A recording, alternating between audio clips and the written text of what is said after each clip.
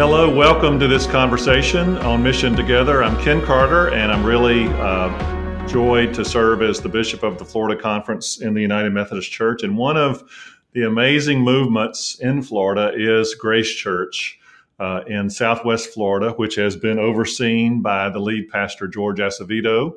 Hello, George. Hello, Bishop. It's great to be in this conversation with you. We're going to really be learning from you for the next few minutes. I'm really excited about this. And very specifically, we wanted to learn about how you and the women and men on your pastoral team prepare and give sermons and teaching week after week. You've done this for a long time. So introduce us a little bit to Grace Church, and then we'll go into the process of how you prepare sermons and messages. Sure. So I've been privileged to serve here now in my 23rd year. And for the first 8 or 9 years that I was here, we were a single cell church in one location. And then since the Holy Spirit leading us as we were learning about the multi-site movement that was beginning in the United States, started to learn from them and sense the leading of the Spirit that might be a part of our future. But we felt a unique calling to take in a partnership with the district in the annual conference, either really seriously declining churches or closed churches, and see if God might transfer the DNA from the original campus in Cape Coral to new sites. And so we began that process, as I said, about 12 or 14 years ago. And so after we had done the first site, we realized that there really was a need to be more efficient and effective at message preparation. It just made no sense to us to have, one pastor over here working, 15 or 20 hours on a message, and another one working 15 or 20 hours on a message. What would happen if we did that together?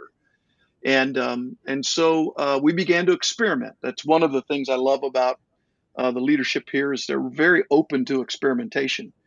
And so we began to experiment about team teaching. And boy, we felt like we almost caught fire in a bottle, lightning in a bottle, as we get my metaphors right, as we began to do this work. And it's kind of what Stephen Covey talks about in the 7 Habits book around this sense of 1 + 1 is not 2, but 1 + 1 is 100. There's this, it's Jesus saying, where 2 or 3 are gathered, I'm there. We were just experiencing a kind of robustness of conversation, richness of wrestling with theology and scripture and life, and that we were just better together than we were by ourselves in this task of message preparation.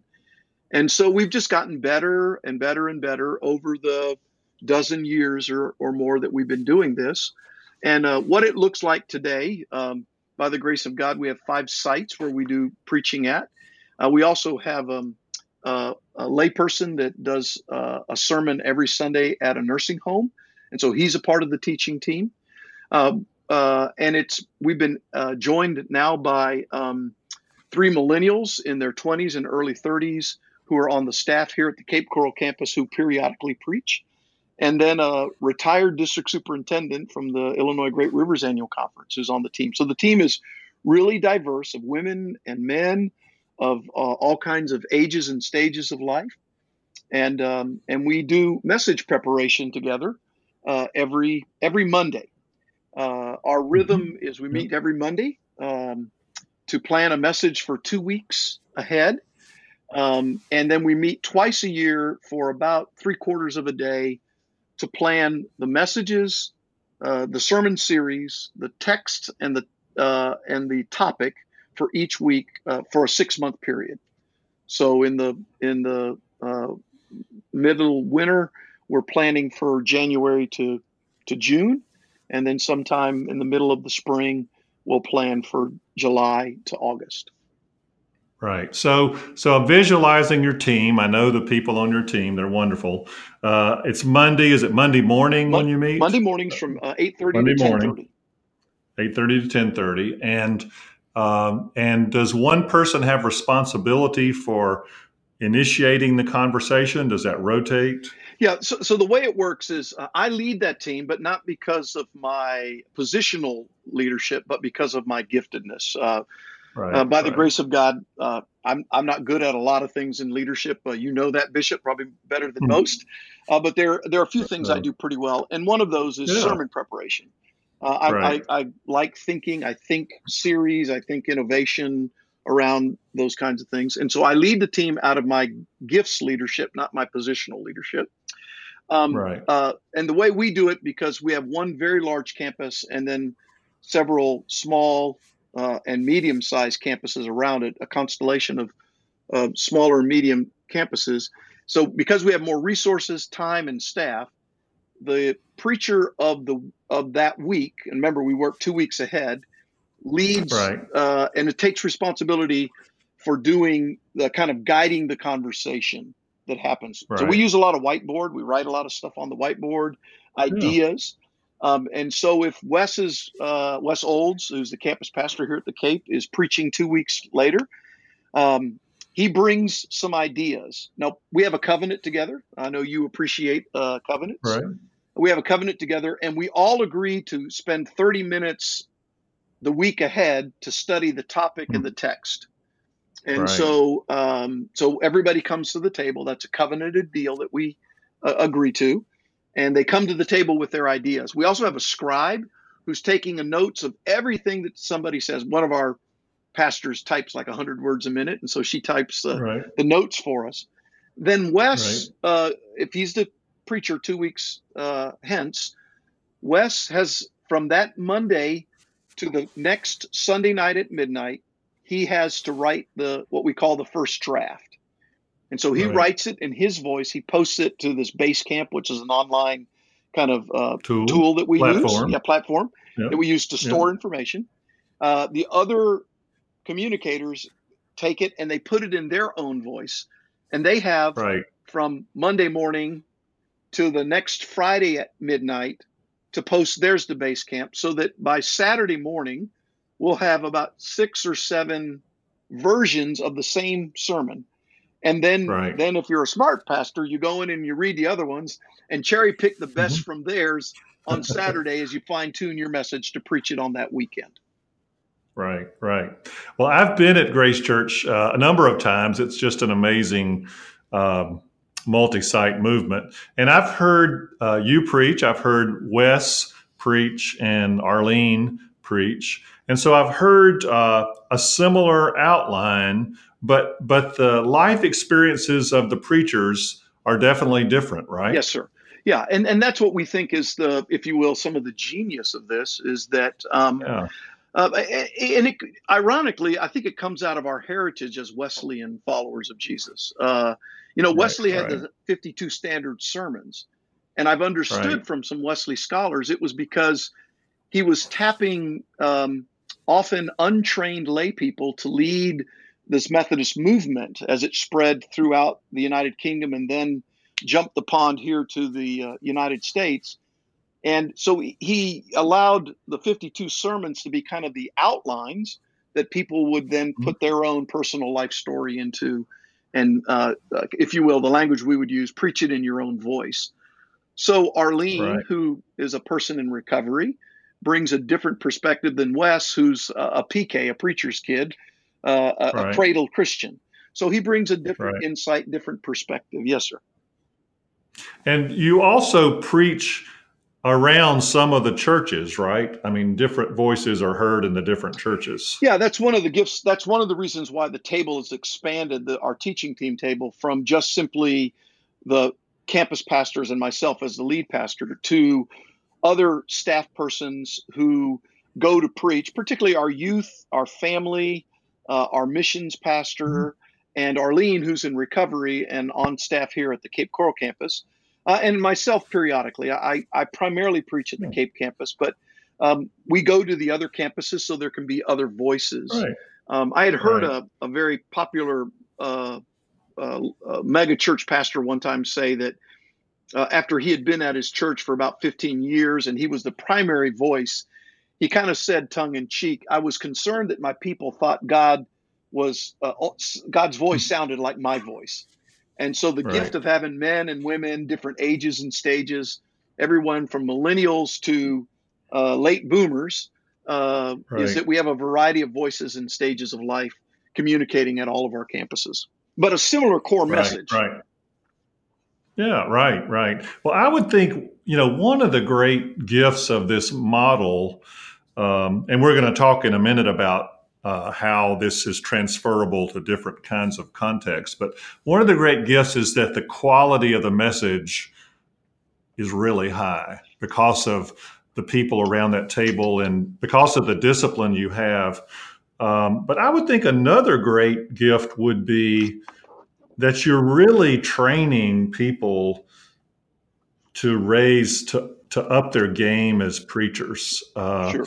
And over time, I mean, this is just really a learning community. And have you seen that? Oh, absolutely. So, because of the innovation of our annual conference, in great part because of your leadership, uh, we've all of our campus pastors, except for Wes, who came from another annual conference, Wes Olds, are lay people from the Right, chairs or the pews of our campus that are now pastoring these new campuses of Grace Church.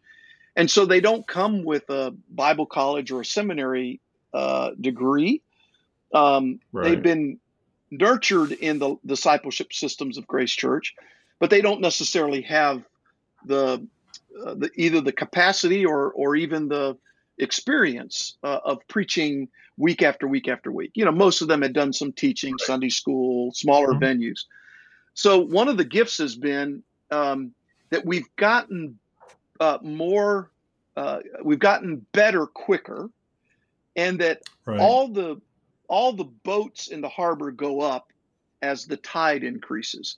So I would tell right, you, as somebody who's been privileged to preach now for 35 years, that no, I don't think, I know I'm a better preacher because I've been a right, part of this teaching team. And I can tell right. you that we now have four. I think today our fifth person was approved to be a local pastor. Yeah. And two of them have graduated from Duke. But when they Mhm. began, they had no theological education, no training in preaching, formal training.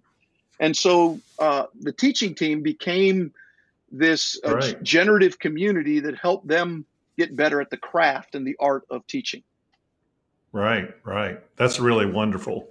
Um, I wanted to, to also, I guess, transition in our conversation. I was speaking with our friend Randy Hernandez, the district superintendent in the Southwest, and he talked about a culture where we were not in competition with each Yeah, other. And I think Grace Church is a teaching church. I mean, you people come to Grace Church to see the ministry, to see the models, to learn from you. I've been there and done that, and so I guess I want to transition our conversation to how this model is not limited to a really large, flourishing yeah. church, but how this model might be transferred to some other kinds of settings. Have you ever thought about that? Yeah, not only have we thought about it, Bishop, but we have actually coached some other pastors and leaders, church leaders, in how they might do that. And what we've discovered by watching them, like we coached them, and then they went out and experimented, Right. is I've seen kind of two basic models. And one was a group of pastors who live in a geographic area, um, making a commitment to a similar rhythm, where they would uh, plan a series of messages, whether it was 3 months or 6 months or a year in advance with text and theme. And they would commit to a couple of hours a week to do the exact kind of work that we do. And they would, in that model, the one model I'm thinking of, particularly a group of pastors who were in the inner city of Louisville, Um, they Hmm. made a commitment to that they would rotate the leadership. So it wouldn't Right. all rest on one of them because they were all serving small or medium sized urban churches.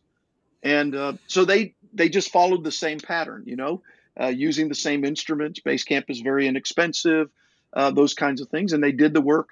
And the report back to us was that it was phenomenal. An unintended consequence of all of this is, I mean, a good preacher spends a dozen or more hours a week preparing for a message. If they do it together, the time for that goes down. And so it frees up Mm. other time for them to spend more time with God, to take better care of their Right. own soul, or to do other leadership tasks. So there's an economy of Right. scale that kicks in. The other model that I've Right. seen, that I've heard about, have less kind of tangible evidence of this. I mean, I know people are doing it, but I don't know what the results have been. Have been some younger pastors, younger in ministry, not necessarily in age, who've heard us talk about this in seminary context, who are very close with some friends that they went to seminary with, and then they all went to their appointments. And so, because of the gift of video technology, you can Right. now FaceTime is now a community thing where you can have several people on at the same time. We use a platform called Zoom to whenever one of us is out of town to bring them into the room, if you will. But you can use those kinds of platforms, and so it can be an affinity group that doesn't have to do anything with geography, but they can do the similar kind of work. Because I think one of the gifts of our model, Bishop, is that it with the covenant, with the experience itself, it creates a culture of high accountability. You Right. in our model, you can't do a Saturday night special. That's a preacher term for Right. staying Right. up all night on Saturday to work on a sermon for Right. Sunday. You can't do that Right. because you have to turn it in. We have like commitments of saying this is when you're going to be done. And then I would say another unintended consequence is, it's a gift for me to get to my day off and have my sermon done, and that it's not this Right. thing that's kind of hanging over me. That I can, be with God. I can Mhm. be with my wife and my grandchildren, my children, Right. and the rest. Right. Well, I just want to say, and we're going to move toward the conclusion of our conversation this time. Is just, I think, George, it just says a lot about you that you are a person who is known throughout our denomination and beyond. And it would be easy to be a heroic solo leader. It would be, you have a compelling story and a way of sharing that. It would be easy for you to do this by yourself. And yet you have kind of submitted to a group process, a team process over a long period of time that, as you say, has changed the way you preach, but it obviously has changed the way others have preached. And I think that's a lesson for all of us. Many of us, we don't want people to tinker with the way we read Scripture or the way we Yeah, interpret Scripture or the way we preach yeah, Scripture or deliver it. And to be in a group of people where you see each other's messages and do that. And this is so important because even though we're in the midst of, I know, a lot of change and complexity at the local church and all the options people have to do other things and communication technology, all that. It's still true, I think, that the sermon is the one thing that affects the most people. And you probably are in a church where people drive some distances to be in these services, or they don't do other things to be there. And so you're just teaching us about the importance of the message. I sometimes say in the sort of a unchurched culture, no one goes to church for no reason. yeah, yeah, That they are there and they're there, and there's no cultural pressure to be there. yeah, And so they're there for a reason. They're there because they're hungry. yeah. And so, just I think in closing, just anything you would say to someone who maybe is a little burned out in their preaching, a little bored in their preaching, or just looking for some kind of spark or new path. Anything you'd say to that kind of person in closing, and Yeah. then we'll have prayer. Sure. Thank you. Thank you. Well, you're very kind and generous and robust with your your affirmation. I promise you, I'm not as good a leader as you just shared. What I would say is that if we push on our theology a little bit, uh, God lives in community with God's self, Father, Son, and Holy Spirit, and God made us in His image. And when we practice these kinds of things, and I'm a big believer in team ministry, Bishop, but when we practice these kinds of things, even team preparation, message preparation, we are living more into the image of the God in whose image we were made. And Right. so we have to think theologically about these things. I think and I put this in quotes, that's the magic of teams, is that Right. is that 1+1 is not 2, it's 100. There's a multiplier that happens in all of this. So I would say to my precious colleague and friend who feels a little staid in their preaching, or a little wooden, or even burned out in their preaching, that if they would risk community to invite 2 or 3 other folks around them, lay people from their church, uh, Mhm. you, you know, somebody in their church who is good at reading and reads lots of books and novels, and somebody who's way up on, what's happening in the global scene, some theologically minded people, even in the most remote of settings, if they're listening to this podcast. There is a group of people who I believe would love nothing more than to surround their pastor and help her or help him become better at this art of preaching. And so risk it, just risk it. And I know this, that I will never go back. If you call me tomorrow and tell me I've got a new assignment in a new place, one of the first things I will do, Bishop, is I will build a teaching team to help us figure out what the Lord is saying to us. Because there is a beauty in the diversity of voices and perspectives that you just don't get when it's you standing in front of a blinking cursor. Mhm. There's a mosaic of ideas and thoughts, and I think it's important to say that if you were a fly on the wall at our teaching team, voices get elevated. I mean, this is not it's not everybody sitting around saying, "Oh, teach us, great wise one." We're pushing into each Right. other's uh, good or bad theology, misinterpretation of scripture, bad illustrations, all of those things, to try to help each other get better at the task. So, yeah, that's what I would say. Risk it. Uh, Gather some folks around and feel the magic, because it will happen. Well, thank you, George. Thank you for this conversation and for your ministry, and um, just for the way you offer what you've learned and are learning at Grace Church, you and your team, to Thank others. you. If you could just offer a quick closing prayer for anyone listening with Sure, us in this sure, moment. sure.